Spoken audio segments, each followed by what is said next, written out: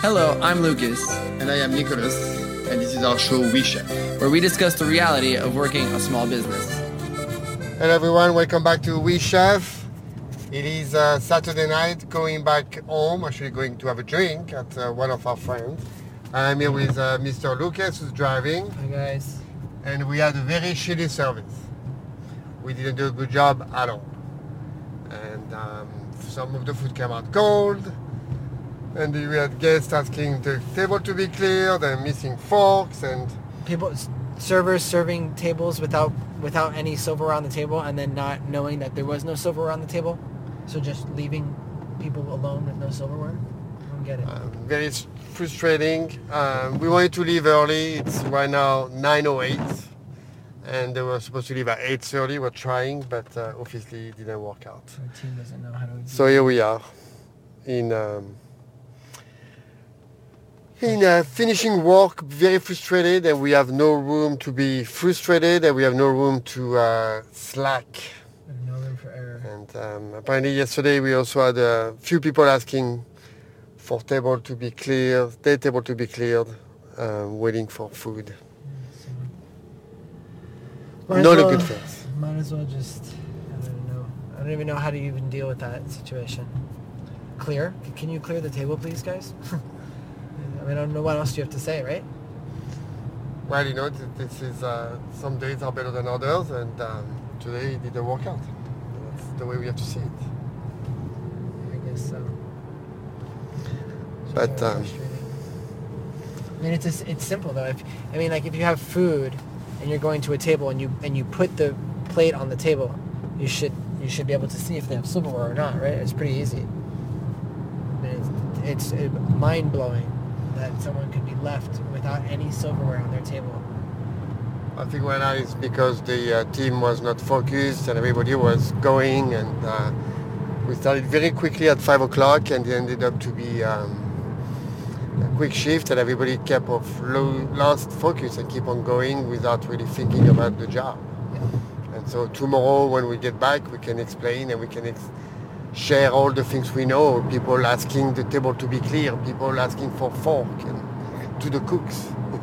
And the guys at the bar is asking for a fork to the chef. Yeah, that's. I mean, how embarrassing. But we just have to keep on going, and hope that doesn't happen as often as some others than it should. I guess it happens everywhere, you know. I'm sure it happens everywhere. I know the thing is that we are so much on the edge that it really creates stress for sure. It feels like we don't have any room to mess up. No, I mean, Because I feel like our pool of people who come to the restaurant is so small. So if you start messing up with that small group, you no longer have a group of people coming to the restaurant. Like, that's what I get scared of. you have a good point for sure. You know, I mean, like, I don't know what to say about else, you know, but it's just like it feels like that. But then if you look at like last Saturday's service, we did maybe 20 more covers than we did tonight. 95 covers. 95, and it was smooth sailing. Some days it's like that. But anyway, we are keep on going. It's we have a lot of challenges, very, very big challenges ahead of us, and we are really trying to make things happen. We wanted also to talk about, ironically, we have a new social media person. She's doing a wonderful job, and we are very happy the way things have been handled. And but we have already almost booked for Mother's Day without any social media or any advertising. Yeah, we haven't advertised it yet. And It's full. it's already full, so it's a good sign that people have already know about us and they already come. Yeah, or And they're thinking about us. social media, we just amplify the number of reservations and make things Yeah, hectic. hectic, yeah, for sure. Yeah. Well, last year you were not here for Yeah, last year I was at a wedding. waiting for Mother's Day. So. In all fairness, I was in the wedding, so Yes. couldn't really skip that one. But it did work. I mean, we did a great job. Everybody was happy. Yeah, it's true. Yeah. I guess when you look at like a night like tonight, like you don't think about all the good nights you've had. You just think about the one bad night, and you just. I mean, for me, I'm just replaying like all the moments of just messing up. Well, that's everybody's like that. You leave a bad service and you're upset, and After when you were done, like if you had a bad service at the French Laundry, what would you do? Would you just something would you be like pissed? based, and the thing is the next day, like we really reflect on it and really like, okay, what happened? You know, like, and that's really what you have to do is, and in a calm way, you know, like, okay, yesterday guys, you guys didn't clear, or what was it? You know, like, where were you guys? You know? And now we left and still in service. Who knows what's gonna happen? But we just have to go. They gotta do the job. If they mess up everything, you know, like, I mean, it's not the end of the world, but at least we could make some progress if they mess up. Yeah. You know? Yeah. It's not like you get a complaint on Google, you know, like, oh, I didn't like the food or too pricey or something, you know, like this. You cannot reflect on that. Yeah. But a service like, okay, you guys, there was a lack of energy, then you can really push it through. I mean, the worst part is like they thought they were doing a good job. You think? Well, yeah. I mean, I was talking. I was like, man, that was a tough one to get through. And they're like, well, I was doing good. And I was like, oh, so. Well, you know, sometimes it's also what we see, you know, like. It's not because David got up to pick up a fork or ask for a fork that is the end of the world. Yeah, it's not that. It's not like. It's not like he's like, oh my God, they're going down. He's also the type of person who just walks in and sits anywhere. Yeah. In the middle of a service. It's not like, you know, or somebody's asking, can you please clear my table? That's a bit different. It's not like, that's because. Yeah, but there's lack of awareness. Like it's like the busser's walking around and he sees everything, but he sees nothing, or he's choosing not to see. I don't know. Well, they're just walking in like a zombie. Cruise control, you know, like they just go by and it's like it doesn't matter if they see or not. They're not paying attention, not focused. No.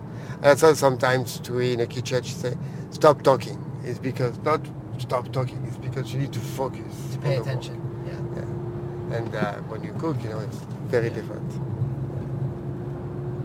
Well, you know, one thing that you and I have been starting to do is we've been starting to finally like crack down on things that we are not liking. So we talk to people about it. We haven't really been able to sit and talk to staff about things that we dislike. We've just been in such a like go. And now we have a little bit more time to be able to do it. And so lately we have been doing that, which is good because, you know, now we can start to maybe no one knows what we want.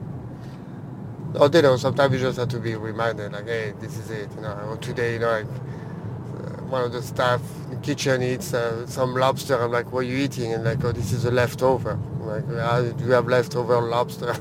You know, so like, okay, you go back, like, okay, there's no such a thing as leftover lobster, and if there is, I need to know because we have a food cost that we need to respect. Yeah. And so that was not, she knows, but she just chose that she was going to eat it and say, be like, oh my God, there's so much leftover lobster. Yeah, absolutely, yeah. They're young. Wow. Look at this. We have a guy passing us. There's a guy driving in the left lane of Malibu Canyon Road. Yeah. In order to get by everybody. Wow. Incredible. Must be in a rush. Is he going to try to pass that car? Be careful. Definitely, but I hope there's no accident because right now we don't really need a delay on Malibu Canyon Road. For sure. The guy, you know, like if you can get the license and call the cop on those guys, they can. I mean, that's really dangerous. What he just did was extremely dangerous. Crazy. You're going to take Cold Canyon? We're going to go to have a drink at our friend's house. Just to relax. And then tomorrow, for the last day of the breakfast, lunch and dinner, one big stretch of... Are you working tomorrow all day? I am. Wait, when are you going to take off? That's like it. you did last week? What do you mean? You took off. You usually take off on Sunday, early. No, but it's fine. First day I left early. So. Oh, all right. New schedule. Why just... This is how we pick our schedule for the week. We say, when do you want to take off next week? We're like, I don't know. Can I leave early on this day? Okay, that sounds good. You pick, Yeah, that's how we pick it. I mean, getting an extra day off would be very nice. Yeah, definitely. Just having 2 days of not coming into the restaurant. That's the thing. When you, like, on Tuesday mornings, I wake up, I come to the restaurant, and then I leave at 4. You know, like, it's not really It's not a day off. I just worked a 9 to 5, essentially. Now the thing is when not only the working 6 days, but the working like 14 hours days in a row like that. Yeah. I mean, we're literally gone for the whole day. Oh yeah. Yeah, the whole entire day we're gone. There's no. But from very early. So. Yeah. It's actually kind of crazy, right? Yeah. Is it? I mean, I guess that's how. Is that how it is? Is that how it's supposed to be? Yeah. Well, today we did some good numbers though. People-wise? People-wise, yeah. Yeah, I think we did 140 covers today. Yeah. People, and it was very consistent for lunch and for breakfast. Yeah. Breakfast it picked up at the end, and lunch was good. Yeah. The thing is like